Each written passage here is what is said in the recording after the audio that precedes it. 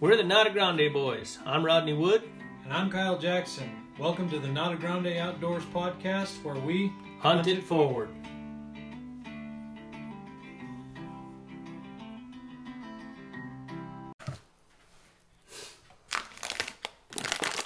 There we go. Yeah, We're ready. we're not ready. Thanks for the heads up, Rodney. Jeez, not ready, but we are recording. We are a go. We are a go. Gear Junkie Jerry. We got Gear Junkie Jerry on. I guess you can call me that. Yeah, we're gonna. it's an upgrade from Pocahontas. I'm not sure there's a can in there. Right. There's a We Will and Steve Ferguson. Right? Did I say that? Yes, sir. All right. Awesome. Which is interesting, because I hadn't seen Steve since college. It's been 10 years? Been a while. Yeah, No, it's been 12, no, it's been longer than 13 that. years? 2006, bro. Yeah, 13. time passes. That's when I met the wife. Yeah. On your last semester. Yep. So, good to see him. Good to be sitting with Gear Junkie Jerry. Yep. And doing a podcast. It rained last night. We're up here in the mountains of near Ruidoso, and nice and fresh and clean and crisp spring morning. Yep. Day after the end of turkey season. Right. Spring yeah. turkey. So y'all did some turkey hunting yesterday, yeah? Yep. Did it good? He did. Called in a gobbler a few times and 3/4 inch beard. finally got him handled. And Yeah, it with was, the bow. with the bow. Oh, you took it with the bow? Yeah. Nice. Yeah. Very nice. So that was pretty good. And he was 8 3/4, Very nice. 48 and a half long from beak to tail. 1-inch hooks. 1-inch hooks, yeah. Very nice. Think it's a Rio. We're still trying to figure out how the difference between a Rio and a Tail feathers. Tail feathers. is it tail feathers? Yeah, look at your tail feathers. Look at the color on your tail feathers. Okay. Yeah, look it up and look at tail feathers. I'm trying to remember, because because I get it backwards. I know, I always do it backwards Yeah. too. So, The Rio has the darker tail. darker tail yes, feathers. the Rio has the darker. It's like a cream or a tan colored tail Yes. feathers. The Miriam's has the more White. white. White on the tip. I think. I'm pretty sure. Pretty sure I could have got that completely If we're backwards. wrong, somebody will let us know. But Right. No, they won't. They never comment. We can be right. we can be right, wrong. We can do whatever we want. But yeah, I'm pretty sure it's the cream or the darker color, the cream or the tan tail feathers is the Rio. Yeah. And the whiter tail feathers is the Miriam's, because we have an area up there where they're kind of their ranges meet, and so everybody's always calling in and saying, "Oh, what about this? What about that?" And so that's the best way to tell, just That's good. off of looking at them. So, Yeah. what do you guys think you had? I think it was a Rio. Yeah. That's what we're thinking. I think that's what we have down here. His hooks his hooks curved. I've got some other theories on telling the Merriam's apart from the Rio Grande. Let's hear it. Yeah. Just Sure. from experience of killing Rios, their spurs are more of a red color, and Okay. they kind of have a little more of a hook shape to them. And the Merriam's are typically more of a black color and more triangular, but never come across any scientific evidence on that. You know? Yeah. And then, I've read too on the different color of iridescence on the plumage, Mm-hmm. but I think, and so that's not always consistent either. So. it's interesting reading about that stuff, because you got to consider sources and things like that. But just straight for someone who's not real versed in telling those things apart, that's generally what they talk about is the tail feathers. So Yeah. Yeah, and like you said, where those subspecies overlap, it really gets tricky. I was Really telling gets Jerry tricky. that, Yeah. you know, Get a Miriam, putting it to a Rio Grande, and now you get red hooks and tail feathers. And Right. we got 10 or 15 miles from here, and there's Rio Grandes, and Yeah. of course we're surrounded by Merriams. Yep. Yeah. Yep.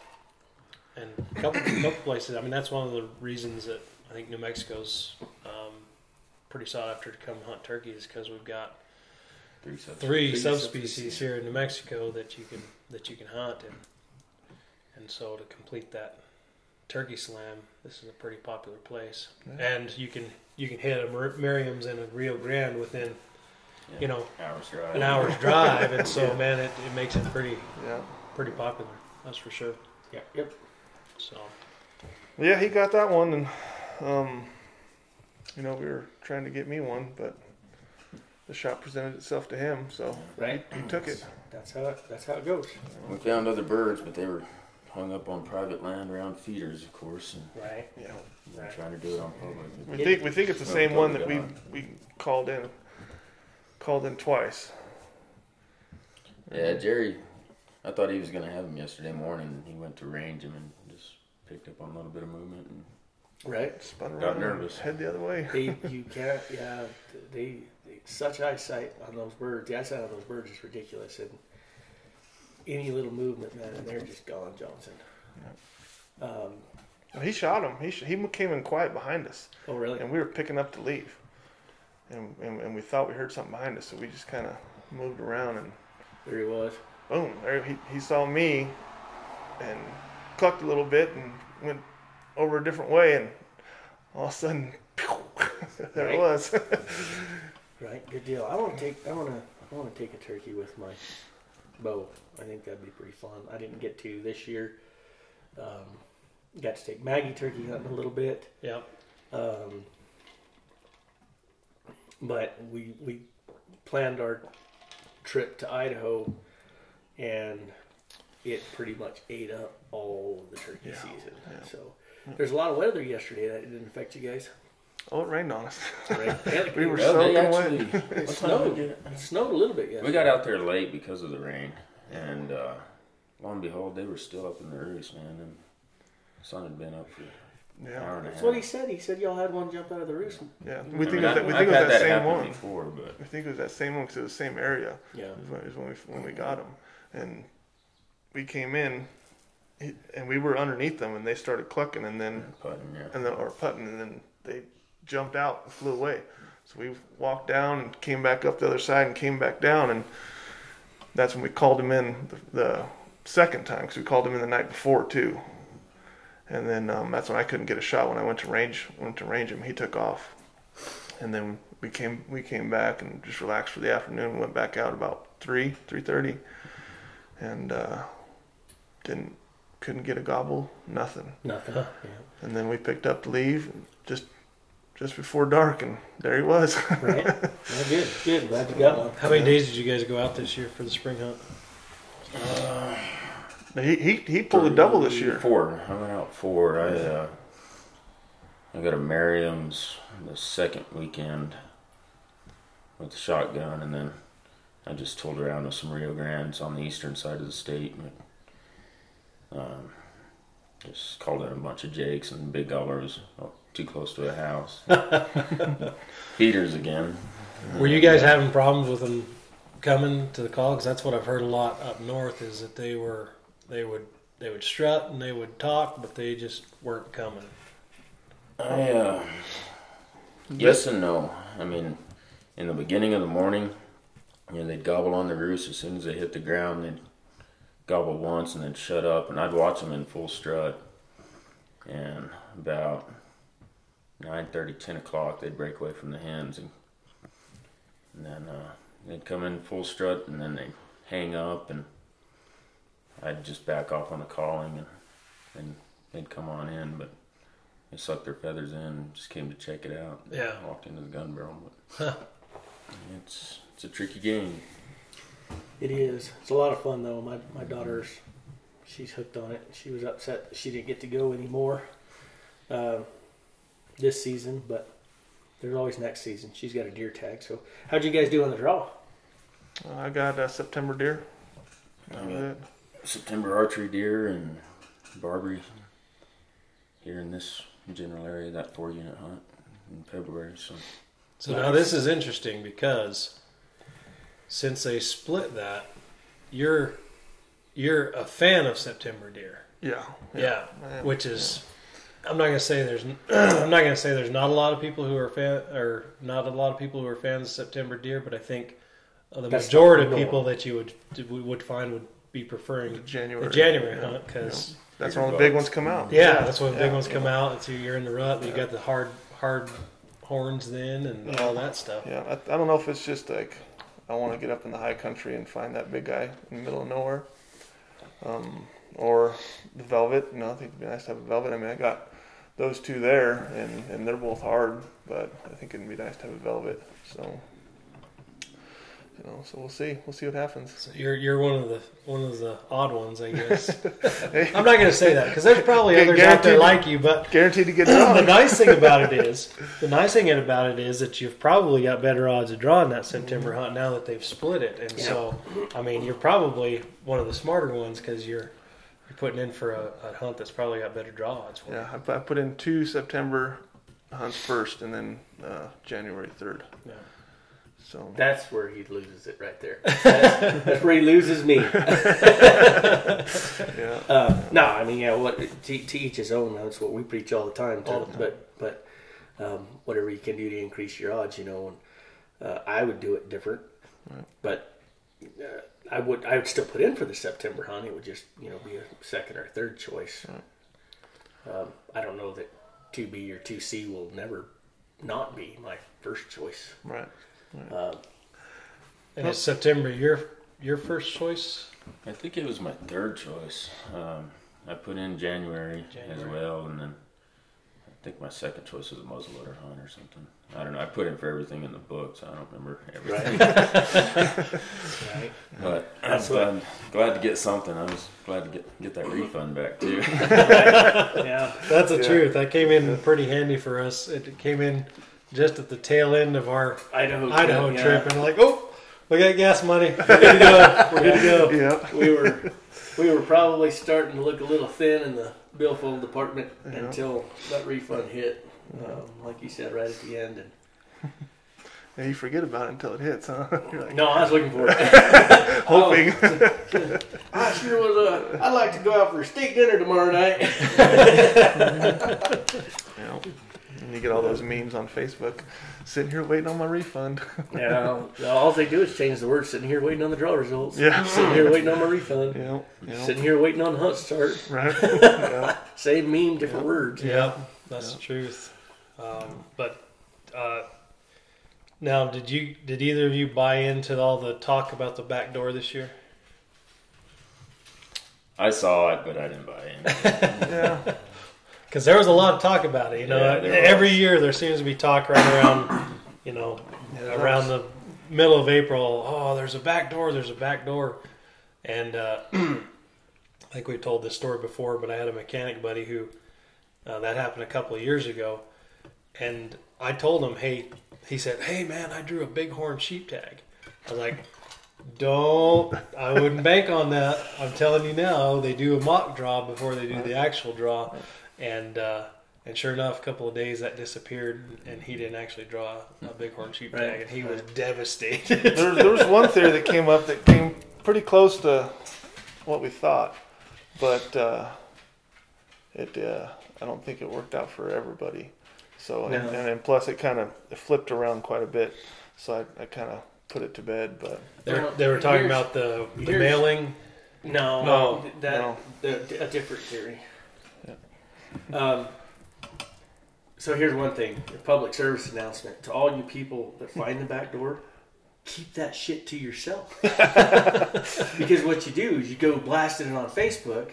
Department of Game and Fish is watching. They see it and they're like, closed. Yeah. So Well, that's one of the reasons they do a mock draw is so they can close those back doors. Yeah, you know. exactly. But Makes yeah, the main deal is they're making sure that the system works. Yeah. And I know they do the mock draw, but they're typically, there's back doors. We find them every now and again. But that's the problem is they get shared and then gets all over Facebook, and then the department finds it and shuts the back door. Well, So tell your buddies by all means, but call them. Don't put that stuff on Facebook.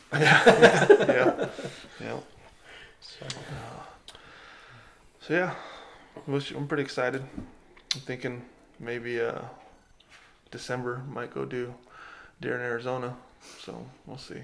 That's right. You're from Arizona. Yep. So we'll segue from that. So one of the things that we've been talking about here lately is, especially right after the draw, to everybody that didn't draw a tag, starts screaming for a point system. Now I know that you are. I don't know if you're in favor of a point system or against a point system, but you do have an opinion on how the point system works in Arizona. Talk about that in Arizona and yeah, I mean the point system, it seems pretty good for Arizona. I only hunted I'm relatively a rookie hunter. Hunted for 2 years in Arizona before I moved to New Mexico. And then I was only putting in for 2 years, and I drew an elk tag the year I moved out here. Yeah. And me, my buddy, and another buddy of mine, and one of my buddies, he's been hunting since he was a kid with his dad, and then our other buddy, it was his first year putting in. So we kind of, I don't know, we put in together, and all three of us got drawn. So it's kind of like, well, did the point system work for one person, or did it work for the other person? Yeah. You know So is I mean? it a shared point system? I mean, can you? Because I know like in Utah, you can buddy up with your points. So two people that don't have, and this is interesting because we've talked about this a lot, but I never knew that. Right. Because I know in Utah, two people that don't have any points can put in with somebody that has a lot of points, and they're all going to get drawn. Right. Yeah. See, I don't know how that all worked. If it was me that got drawn, and then they both got drawn, or if my buddy that's been hunting his whole life had so many points. But I mean, he drew last year. I drew an elk tag, and he drew an elk tag in Arizona. So I've been out here for 6 years now. So it's been rough, and that was 2018. So it was 5 years then. So roughly 5 years, he drew an elk tag. Yeah. So I don't know. I don't know how that. I mean, because when you draw, I'm guessing it scrubs your points. So yeah, it scrubs your points, and then the question I've had a lot about it is, what kind of a unit, is it a prime unit or is it a scrub unit? Right. Well, like I know everybody talks about the strip down there in Arizona, and my guess is that that's probably one of those that you're not going to draw unless you've got 30 years worth of points. Yeah, that's a tough one. So and then they say he actually drew the same unit that we drew before. And that was actually just when we put in for that one, that was kind of just off the hand. We just put in for it and we drew it. And he put it on his application last year and ended up drawing it again. So, so I don't think it was a high demand, but there's some high demands around it. Yeah. So, and one other thing too to keep in mind is Arizona does have some over-the-counter options to offset. Yeah, for deer. Offset that. Well, and Utah did too. I mean, that was one of the things that I think some of the proponents of point systems talk about is, for these high demand hunts, you've got the preference points, but then they've also got really low demand areas that are just kind of over the counter. You can buy a tag and eat every year, et cetera, et cetera. Exactly. So that's why we don't have that. We don't have any over the counter public land tags as far as the big game species, other than our exotics. So Barbary and Oryx. And so that is something to take into account. While we, being proponents of the flat draw system where you have a chance every single year, we don't, unless you know a landowner or unless you're wanting to go hunt statewide Oryx or statewide Barbary, you don't have the option of an over-the-counter tag. Well, you can't hunt statewide Oryx on an over-the-counter tag. That is only private land. Yeah. So, I mean, you can hunt statewide Barbary, and you can hunt statewide Ibex. And Javelina. You can get over the counter Javelina. It's not over the counter. Anyways, they just have tags left. Yeah. The purpose of that conversation being that they do have those opportunities for the big game species just as an over the counter tag. Mind you, the odds of actually getting one probably going to be fairly low because it's a high opportunity hunt, not a high demand type hunt. Yeah, it's kind of like even Montana has that over-the-counter bighorn sheep tag. Yeah. That's really cool. You buy over-the-counter bighorn sheep tag every year. When you harvest one, you cannot hunt it again for 7 years. But that's still opportunity, and that's what scares me about New Mexico if it was ever to go to a point system, is that there's no opportunity outside of the draw. So that's what really scares me about New Mexico even considering that, which from what I understand, there's been no talk of it. There's just talk of people wanting to go to it because they can't draw tag. Right. What are your thoughts, Stephen? I think it just depends on how picky you're being really on, you can look at the draw odds, and if you want to go hunt bull elk, put in for something that's got better draw odds. Exactly. Yeah, that's what we've been trying to preach is get out of your comfort zone. Right. You talk to guys who say, I hadn't drawn elk in 13 years. Yeah, you've been putting in for the Vividal for 13 years. Exactly. Yeah. And that's the only thing you put in for. Do a second, do a third, heck, do a fourth if you just really want to go hunting. Exactly. It's all about hunting. Well, I had another buddy this year. Actually, he hasn't hunted. I think since he was in his early 20s, maybe even teens, with his uncles and all that. And it's his first time putting in this year, and he only put in one choice, and he just happened to get it. Yeah. And I was like, wow. I was like, you didn't do the rest? It's like, no, I only know that one unit, so I just put in for. Just put in one choice. I was like, holy cow, dude! And then he texted me. He said, "Yep, I got it." And I'm like, "Whoa, okay." Right. There are those lucky ones. That's how we structure ours. We put a very, like a 2B up first choice, and then we, something kind of middle of the road second choice type deal, and then third choice we just want to go hunting. Yeah. And this year we drew a first choice, a second choice, and a third choice. Yeah. There you go. So we got all of them.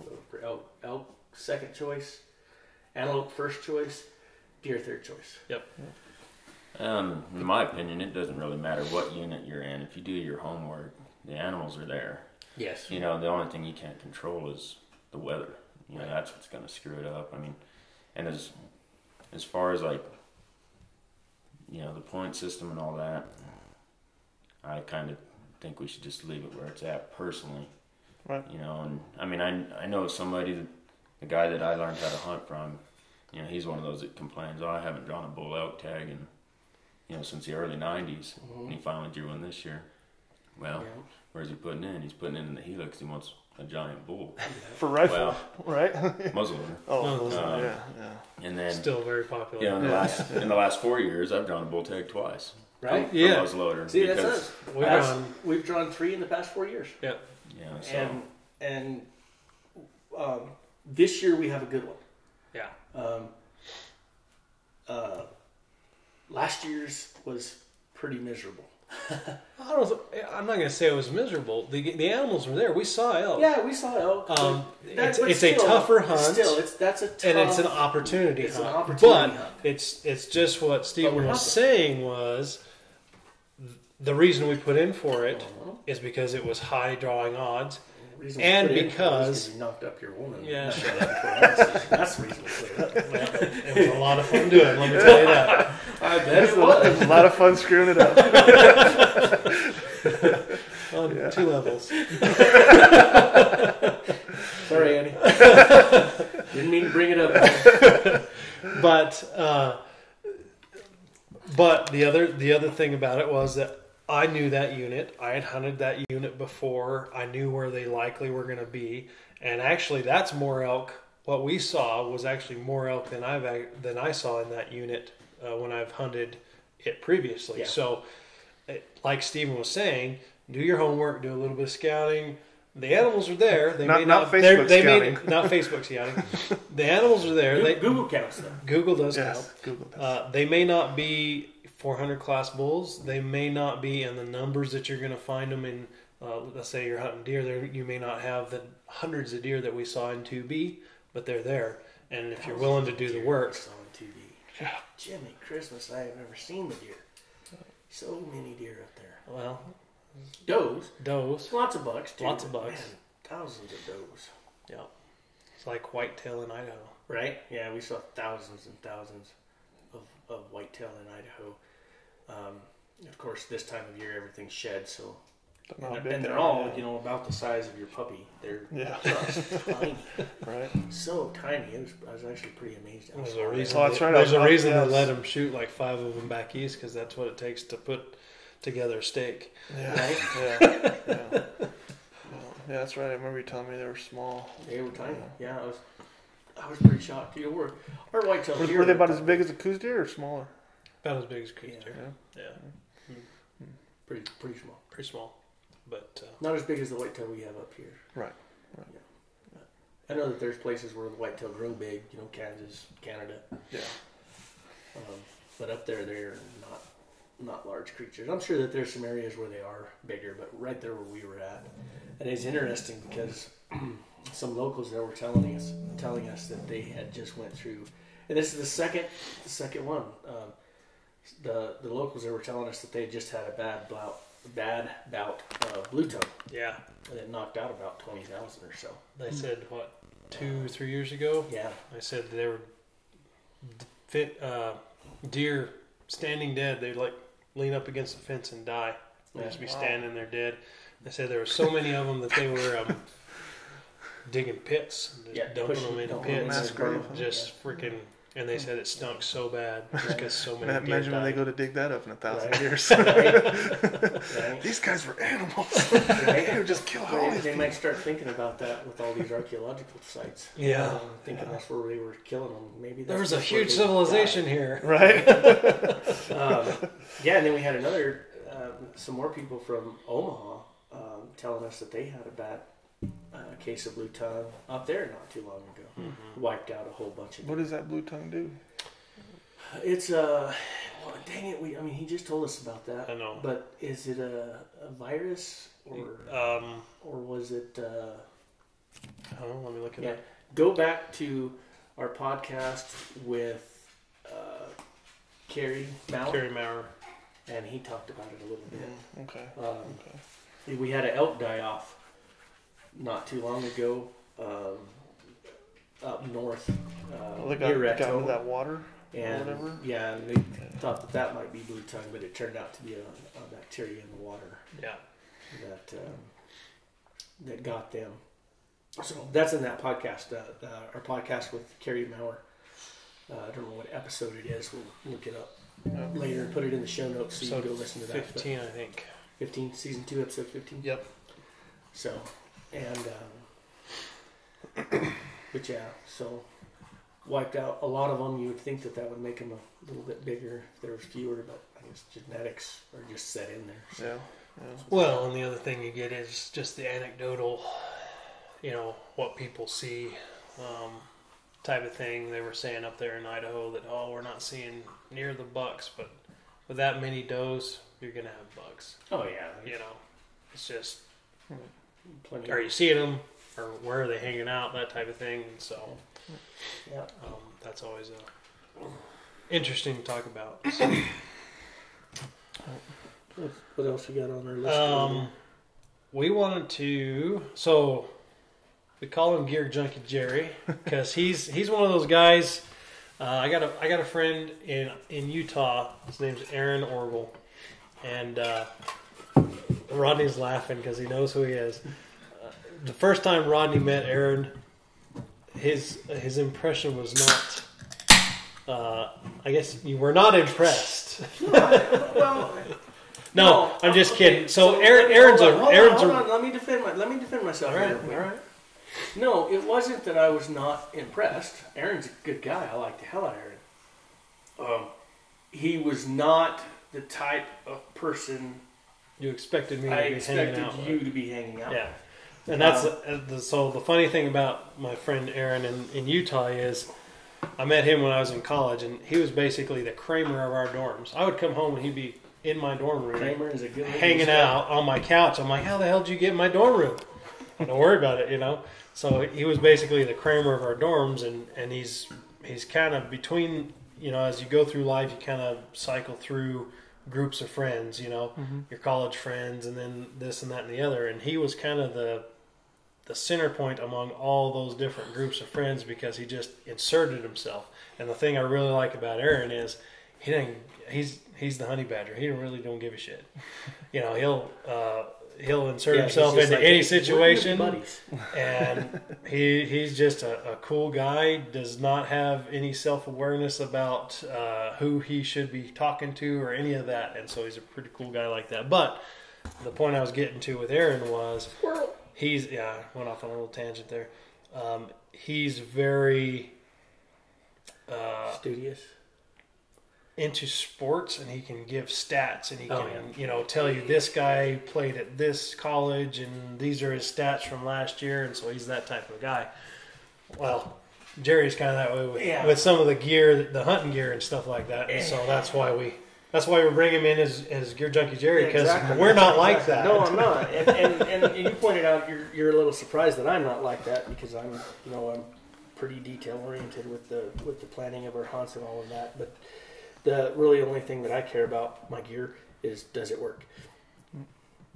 And I go to Jerry and I'll ask him, because he's like, it's got this much Teflon and that much nylon and this much wool and it's 200D and it's I don't know what any of that shit is I just said.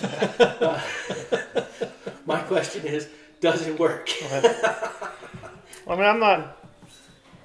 I don't think I'm that into it, but I just kind of. Even Steve's over going, nope, he is. He's got that halfway shop for backpacking sleeping bags. He's doing those things. I could stop if I wanted to. Right. All this technology that he's talking about, like you're saying, man. I know. I just start. I guess I just get bored. I guess what it is. So I just start looking at stuff. Right. And I guess that's just the key to understanding and reading reviews and watching videos on the reviews. Yeah, you watch a lot of videos. I don't watch too many videos. I do read the reviews, because, like I said, the only thing I care about is, does it work? Right. And I typically like to read the bad reviews. I don't need to read the good reviews. Right. You want to know when it's going to fail. I want to know what type of failure it has. Yeah. Because it may fail in a way that I don't care about. Right. So like I might be reading reviews on a backpack and find out that all the bad reviews say the same thing, that this backpack leaks. And I'm like, I don't care, because I'm going to put a cover on it. Right. So that review, so that's what I like to do. Yeah. But so. Yeah, that's just what I advise people just to do. There's so much with the internet. There's so much information out there now, and even when, like we were talking about going scouting, there's so much information with Google Earth and all that. You can know what a country looks like before you even get there. You know exactly where you need to go.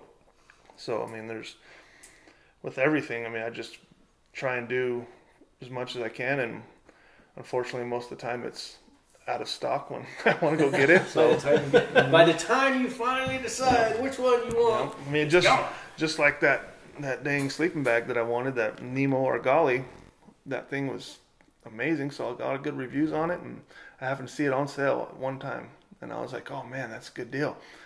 And then I didn't get it, and then the reason why it went on sale is because they stopped making it.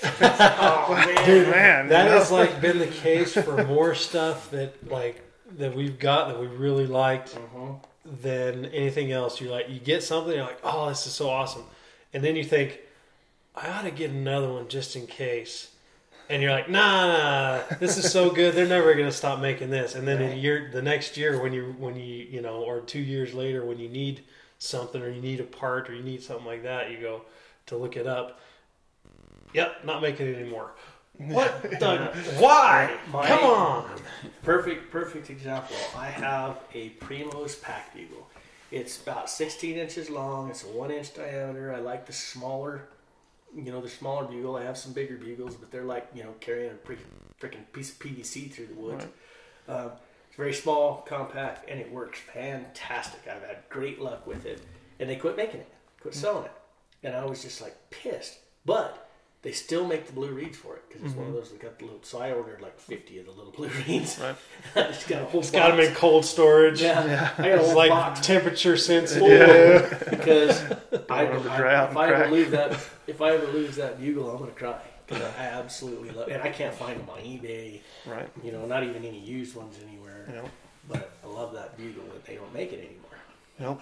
Yeah. You know, just when you find something you like, it's better to buy two. Right? Especially in that regard. Yeah. And it might work so well because everybody else is packing all the other bugles, and I'm the only one that's got that one. Yeah. Yeah. Yeah. Exactly. Listen, that guy, he's out of date. That was sold last 2015. Oh man. Yeah. Yeah. More like 26. 26. Yeah. So, well, cool. So what's hot this year? What's really on the radar? What's coming up?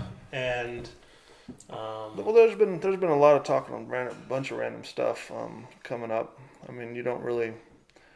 There's a lot of stuff that people are talking about last year. You know, last year's good gear. A lot of people are still developing. Most stuff doesn't come out until summer. You know, that's when they start releasing stuff. There's a lot of new. You know, you guys just went and met with Kifaru. You know, those guys are putting packs out like every 3 weeks, something new coming from them. You know, and that's kind of cool.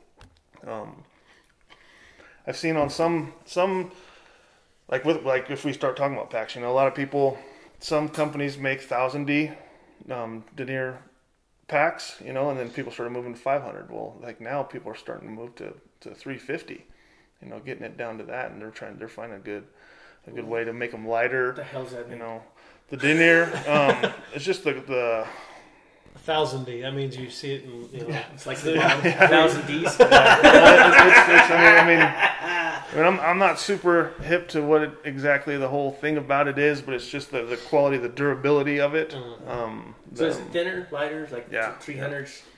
Yeah, thinner. It's thinner, lighter, but makes it lighter. Still as durable. Right, exactly. That's what some guys are going to. They're making that 350, but I mean, there's still people that are making the 500. You know, because that's what they want their product to be is the 500. You know, so. When I got my pack's 1,000, and the company that I go with, they just went to 500 now. You know, So lower for denier, the lower number is the lighter It's the weight, lighter, more durable. I wouldn't say Is it it's like golf? You want the lower score? yeah. You know, I mean, it's not. I don't know if it's more durable, but I think they're finding it just as or close to as durable as the 500 or the 1,000. You know, And it's lighter. But yeah, I mean, that's what everyone's trying to go, lighter and lighter. You know, especially with backpacks. Backpacking hunting is coming Yeah. pretty strong right now. So that's one thing that we talked about too on backpacks. Kifaru come out with that the waterproof one. I don't know what the hell you call it, but and you know, you had mentioned but you can just put a pack over it. It's one more piece of gear you got to carry. Right. Track it. Well, Kinda- not necessarily even. Yeah, they came out with the waterproof one, but I mean, how much stuff in your pack you really want to keep dry? You know, your sleeping bag, Sleeping bag, of course. your clothes. But you can buy a stuff sack for that. You know, and you can compress that down. You know, those things that you can throw into there, and you can compress them down and put them in there, and those things are protected now. Yeah. You know. This is what I find interesting about gear. He said, "Well, you don't need that. You just buy a stuff sack, put it in there." And I'm thinking, but if I buy a stuff sack, put it in there, and then put it in that bag, ain't nothing getting wet. Yeah, that's true. So, That's true. You know, preference. Well, and that Preference might be is something pretty to consider based on what kind of hunting you're doing. You know, up there in Idaho, we saw actual rivers. right. You know, Drop where your pack in the river and they you're done. do that. They'll drop a raft in the Salmon River, float and hunt all the way through that river of no return, Frank Church Wilderness, and come out the other end, get picked up on the other end. And so, if you're doing that, that's possibly something that you might want to consider, because then ain't nothing getting wet. There you go. Right. Yeah. You know, that's, you know, it's people, they look at that waterproof bag and it weighs this much. Well, my pack right now weighs this much, and if I add this, it only adds this many ounces to it instead of how many ounces that's, gonna run me. Yeah. So, it's just all what you feel that you want to do, how much you want to carry, So what do you think are the most popular packs right now, and kind of the most, or I should say, what are the most popular packs outside of just the ones that everybody's carrying, and then what do you think are the best packs being made? I think the three major right now are Kifaru, Mystery Ranch, and Exo Mountain. Those, and Stone Glacier's moved into it too. They moved in. They're making a pretty big push. Yeah, they're making pretty good, and and then you got your lower tier from there. You got your Everly stock and your Badlands and Tenzing and all that stuff like that. My pack is just a small company. They're out of Idaho, and they're called Black's Creek, and it's been a pretty good pack so far. I've been running it 2 years now, and it's been pretty good. So, but it's the 1000D. It's not the lightest, but it does what I want it to do. I've acquired a few more things for gear, so I think I might need to up it. Right, it's a 3000, so I think I might need to get a little bit bigger once I do, pretty big backpack one, or backpack hunt. But for the most part, I haven't had any problems with it. But there's going to be problems with everyone's. Yeah. Well, I guess the only thing that I've had an issue is that there's a squeak in it that I'm trying to find right now. Yeah, it's just kind of it's like a reet, it's kind of, and it's only every once in a while, but I hear it. Third or fifth step. Reet. Yeah. Right when you step out to take that shot. Mm-hmm. Yeah, so it's just there's little things, and you just got to find them and fix them. So, but it's fell off the side of a cliff. It's been pretty tough. So it fell off the side of the cliff with you, right? No. Yeah, no. Different. That was a different time. No, I didn't have it on that. No, that was just me, and I just had a little day pack on that day. But yeah, that was fun. Right on. So you were telling me something about some binoculars the other day. What's new in the binocular world? I know for the past 5 or so years, it's all been Vortex, and I got Vortex, you got Vortex. They're great class. Yeah. There's you can go into glass all day long. You got new something new. But the new ones, Maven, they came out. I think it was about 2 years ago. People started making a push on those. I've heard that name. And I found them on some of my. I'm a veteran. I found them on some of my veteran sites. They're starting to push them on there. They don't make the lower line like the Diamondbacks or the Crossfires compared to Vortex, but or like the B2s for Leupold. Mm-hmm. But they're in that $400 to $500 range. Still affordable for the common guy. Yeah, and I watched some videos on some guys that I follow of them actually comparing them.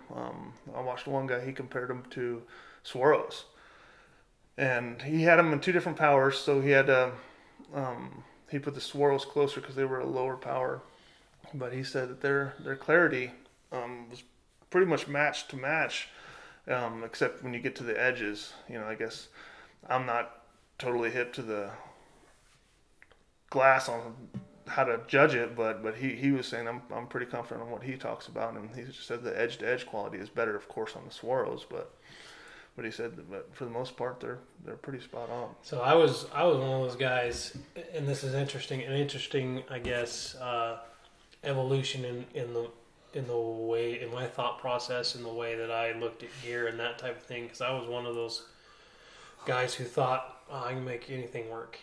It's why would you buy a $2,000 pair of glass or whatever? And I had the opportunity to. We were doing an elk calf capture study up on the Vivadol when I was younger in my career, and I just had old Burris or Bushnell or whatever type of glass. and some of the biologists had a Zeiss and a Swarovski, and so we're sitting there looking, and I'm looking at watching this calf, because we would watch them bed down, and then we would go capture them and put a radio call or radio tag in their ear so they could track mortality. So I'm watching this calf, and then at some point the biologist goes, "Hey, you want to take a look through these?" And I looked at this, looked through the Swarovski, and I'm like, "Holy jeez almighty!" Right. The difference was just that stark, and that's where I think that's where really my mind and my thought process started to change into, okay, there is something to quality, there's something to, you get what you pay for. I think there's limits on it. I think at for the common guy, probably not going to be able to afford a Swarovski, or your money is probably better spent spread it out across good gear. Yeah. Correct. Yeah. When you can get a pair of Vortex or Mavens or whatever it is that is of similar quality, maybe not that high, but it's dang sure good quality glass, and then you can spread whatever else you would have spent on that Swarovski on a good pack or a good pair of boots or something like that. Or a good rifle. Or a good you rifle. can't just have good No. glass. You have to have. And so I'm still there where we talk about, if you're trying to get into hunting, it's a beg, steal, or borrow. Right. If it's the choice between being able to afford getting good gear and being able to afford going hunting, I'm using Walmart gear and I'm going hunting. Right. Right. But as you grow and as you develop and budget and put some stuff towards good gear, make sure that you're getting good quality gear, because it's going to last you longer. It's going to help you out. You're not going to have freaking tired eyes looking through bush nettles and all that stuff. And that's kind of what my whole thing is. I had a spotting scope. I ended up selling it because I just found I didn't use it as much. Everyone, you gotta have spotter and you gotta have this, and I'm like, okay, well, I can look at that spotter, right? So I can look at something 3 miles away, but am I really gonna go that distance? I mean, if it's, usually when you're hunting, you're looking at that canyon, and if you don't see anything, you're gonna go to the next canyon, and you want something that you're gonna get onto, So that's my theory behind it. Is there's something 3 miles away over there, but am I gonna get there today? No. So I mean, I might miss them that far away, but I think for your everyday, for scouting, I could see it being a good deal, because you're scouting, and you're going to scout some deer up long distances, especially out here where you can glass up towards the high country. You can get down low and glass up to the high country. But it's like you're saying, what you were saying earlier, it's all dependent on what you're doing and the hunt that you're on, and unfortunately, I think that's what we do to ourselves a lot, is we like to beat our chest on what we have. Well, we like to go on lots of different hunts, and unfortunately, not just one piece of gear will always work on every hunt. Right. So you got to kind of mix and match your stuff, and sometimes you spend too much. Yeah, throw it at him. I don't care. Hit him with this can. You can, you need a good set of 12 by 50s for one hunt, but then 8 by 42s for another hunt. There's a lot of people out there. Bring that pen back, Jackson. There's a lot of people out there that want just that one do it all, and they don't make it. Right. There's not. Well, and I think that's what I'm going to move to. Just carrying 12s. Yeah. I have a pair of 8s that I can, if I'm in, thick timber, I'll have my 8s so I can look at stuff. But if I'm up on a ridge or something, I can see, across that canyon or whatever. I'm not. I guess you want the quality glass if you're looking to, count cheaters on an animal. But if I see something over there that's legal, and I'm gonna go take a look at it, get closer, and take a look. That's another perfect example right there that you bring up about your gear. If you're trophy hunting, you're not going to want to waste that time going after every animal when you're just going to get up there and decide, that's not big enough. You're going to want to know am I going after him? Right. So you're going to need that good glass. You're going to need that quality glass so you can, like you said, count the cheaters. Right. For somebody that's just going to be like, yep, he's good enough for me. Right. You may not need that. Exactly. You know. Exactly. So And like Jerry was talking about, we tend to, as humans, we tend to want to beat our chest and say, look at all this cool stuff we have, you know, big truck and jacked up, and you know, I got Swarovskis and you know, blah blah blah. But really, what do you need? But they're only putting one deer down every 5 years. You know. Right. Yeah. Like, Really, what do you need? What is the hunt that you're going on gonna require? And if you don't need it, don't take it. You know, if you're going on a bighorn sheep hunt, I'm probably taking a spot and scope because you're going to be able to get up high, and that's where you're going to see something 3 miles off, and you're like, "Yep, we're going to it." and even in some places, you have to know that age on them. Yeah, You know. exactly, So, exactly. So that's a really good point that I think you make is understanding what you're hunting, where you're hunting, and what gear you actually need versus what do you want to take. Right. I'm a guy who tends to over prepare, and after about the first day of carrying my pack, there's a bunch of stuff that usually comes out of it. And I don't know, I'm probably not alone in that, but there's a lot of stuff that comes out of it. Yeah, there's guys that that carry a little pocketbook with them, and each day yep, I use this, yep, I use that, and then when they get home, they look at it and they're like, I can take this out, I can take that out. I didn't use this. I used this one time at this one point. Yeah. And then you're out there in the middle of the woods, and you're like, where to go? Shit, I took it out. Yeah. It's always that one time that you I should have brought the toilet paper. yeah.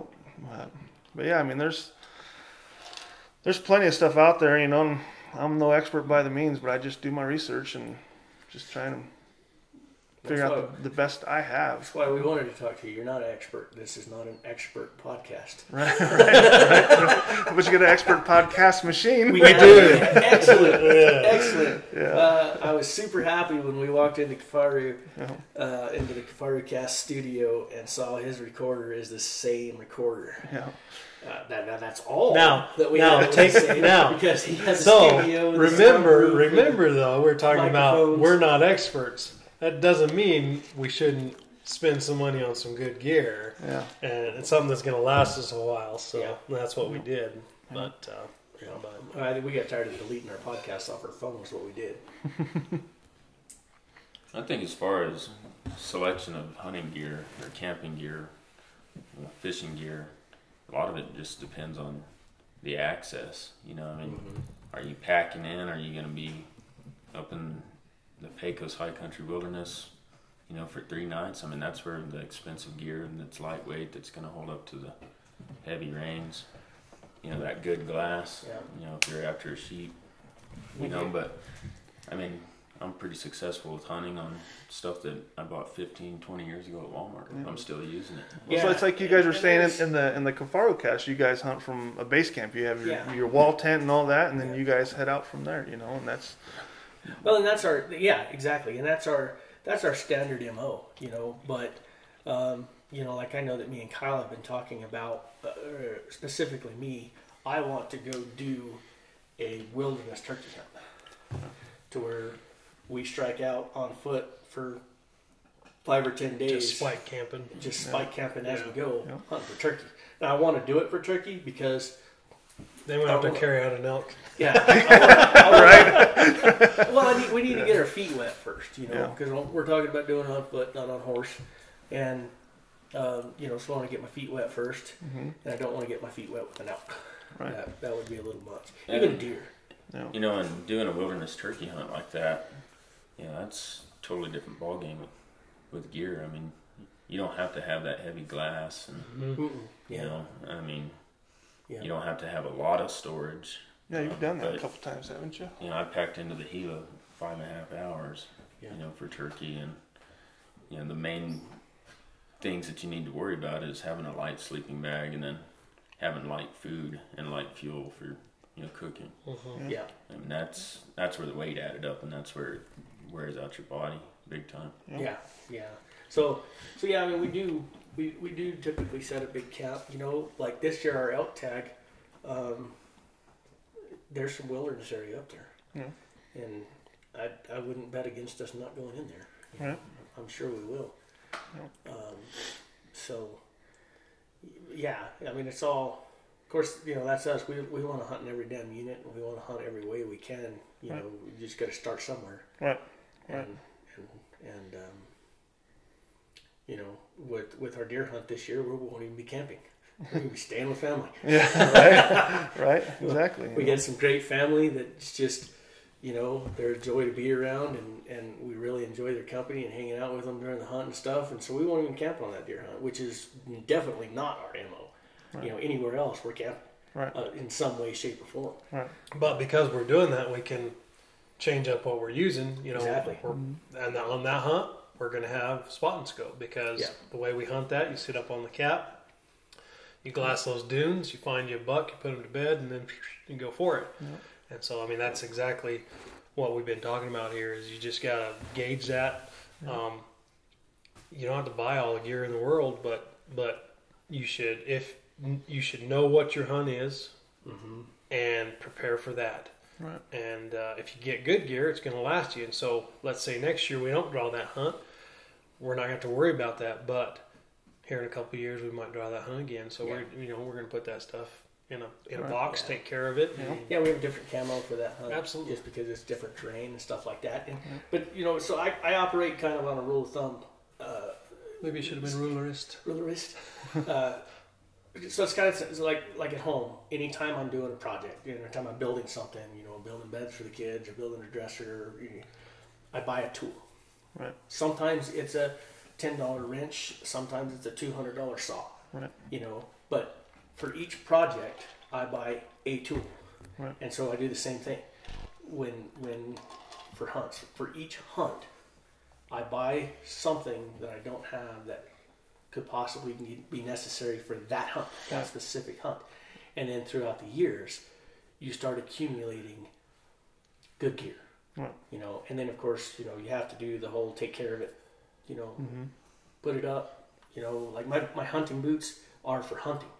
I don't pull them out and work it. Much to the wife's chagrin, you start accumulating stuff, and I went from being able to fit all my hunting stuff in a backpack to now I've got like 2 tubs worth of stuff, and she's like, "You really need all this stuff?" I'm like, "Do you really need all your leather working stuff?"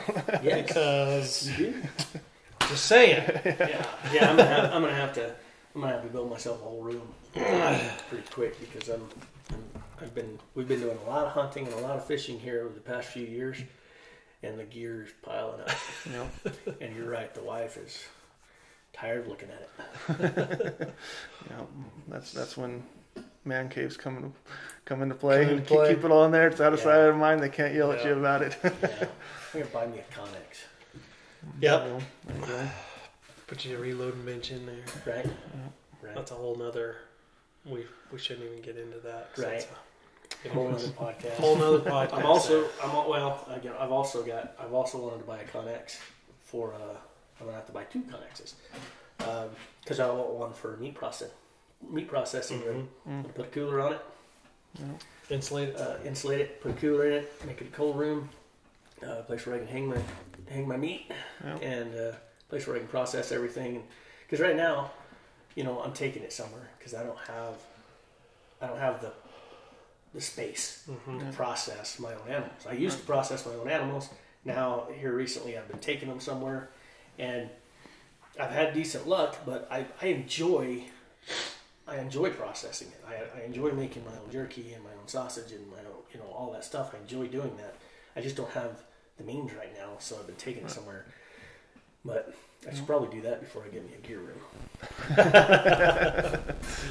Yeah. Well, and it all depends on where you're at, what your circumstances are in life. I still rent. I don't own what I got, so it's really hard for me to. I can't build a room. I can't build a man cave. I understand that. They cost money. I know. So budget. Yeah. But So it just depends on where you're at, what you can do, and you just do what you can. And then, like I said, if it's a choice between not going hunting and hunting with crappy gear, I'm probably going hunting. So. Absolutely, we tax returns are good. Are a great thing. You know, they say you're not supposed to do that though. You're giving money away, but they are nice when you get them back. That's kind of what I just buy a little bit every year. Yeah, you know. Yeah, it's the only way you can do it. It's just little pieces at a time. You know, pray that it's still there when you get the money together and it's still on sale. Yeah. Still make it. That's the hardest part. Is like you're talking about. You find a good deal, like you know it's a good deal, and you're like, those websites. No way I can buy that right now. Those websites are killer because they're like boom, and you're like, yeah. I solved. I can't do it right now. I solved that. So I created myself a hunting stash. To where, don't listen to this podcast, honey. I've got about $300 to $400 right now stashed, and that's what it's for.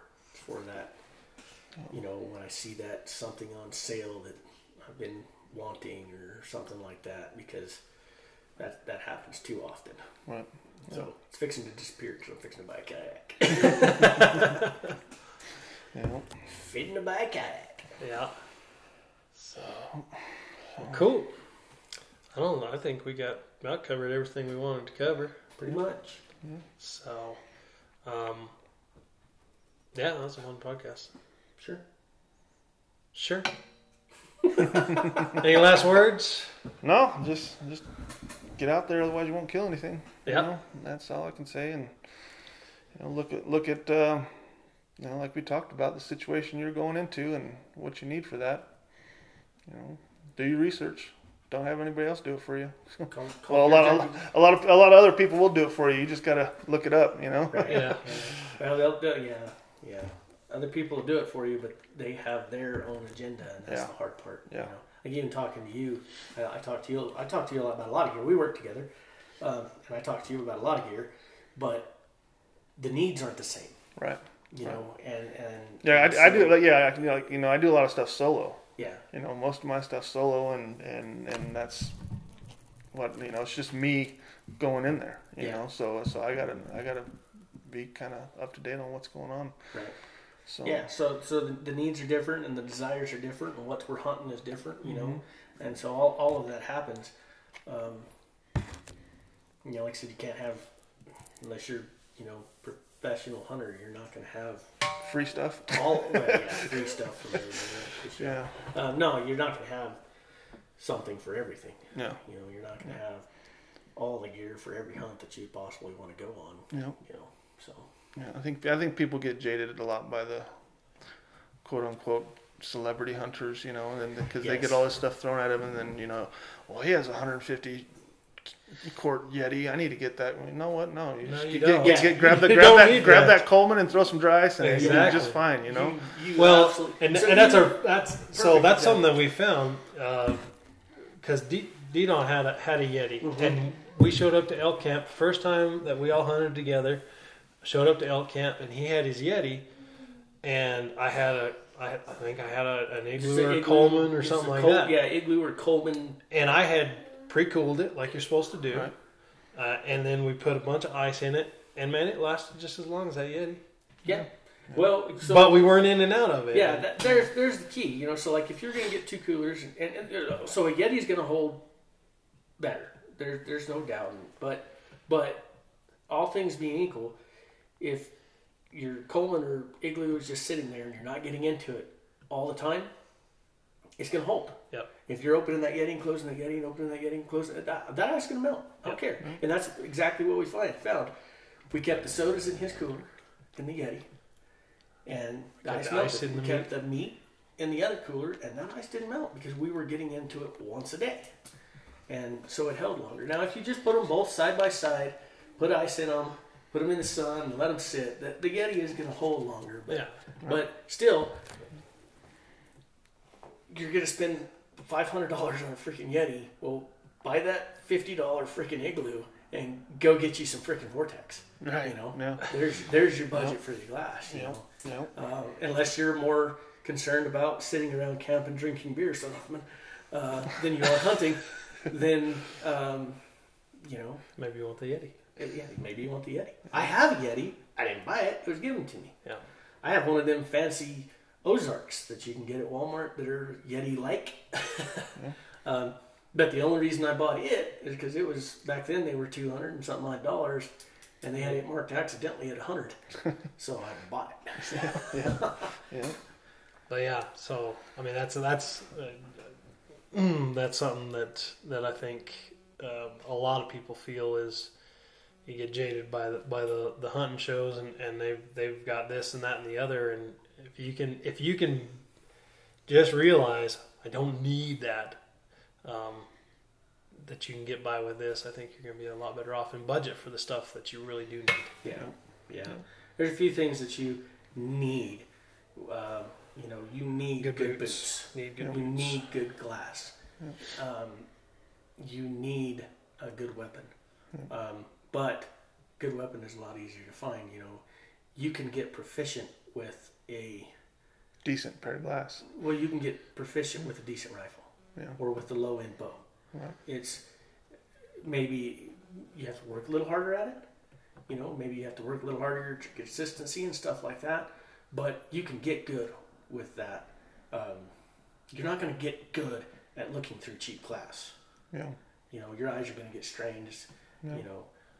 And you're not going to get good at hiking with blisters on your boots. feet. Yeah. Shit boots will ruin a hunt. Yeah. Yeah, thin slate versus Gore-Tex. Well, even I run Solomon boots, and they've been treating me pretty dang good for the past 2.5 years. And yesterday we were turkey hunting, and my feet were soaking wet. So I guess they finally broke. Yeah. So I'm like, well, that's on the list for this year. Oil? No, they're not all leather. They're a mesh, but they're supposedly have a Gore-Tex in them, and I guess that Gore-Tex finally broke on them. Yeah, so. and that happens every now and then. I got a pair of snake boots that I've worn forever, and they were waterproof until my hunt in the Valle, and then at some point, they broke and they were done. Yep. So again, it was one of those things. Guess I better get another pair. Yeah. And I did. I got another pair of those. They were Danners. I got another pair that was the same type, different camo pattern. But even then, you got to buy something that's going to fit you and work well for you. Those boots rubbed the hell out of my feet, and I ended up giving them to Rodney because they didn't fit me. Mm-hmm. It fit him just fine. Yep. And so that's another thing, you just got to take that into consideration. Right. Even though it's the same company, make sure you try them on. Make sure, if they're not working for you, don't continue to use them just because. Because you can get a good price for a used pair of boots, and then go get you a pair that works for you. But that's what I did with those Solomons. They're going to be a good summer, hiking boot. When it's not raining and it's not wet. But even that being said, I just wore them this past January hunt, and tromping through snow, they did just fine. Yeah. But we got wet, and they got wet, and my feet got wet. Yeah. So, I can still use them. September. Yeah.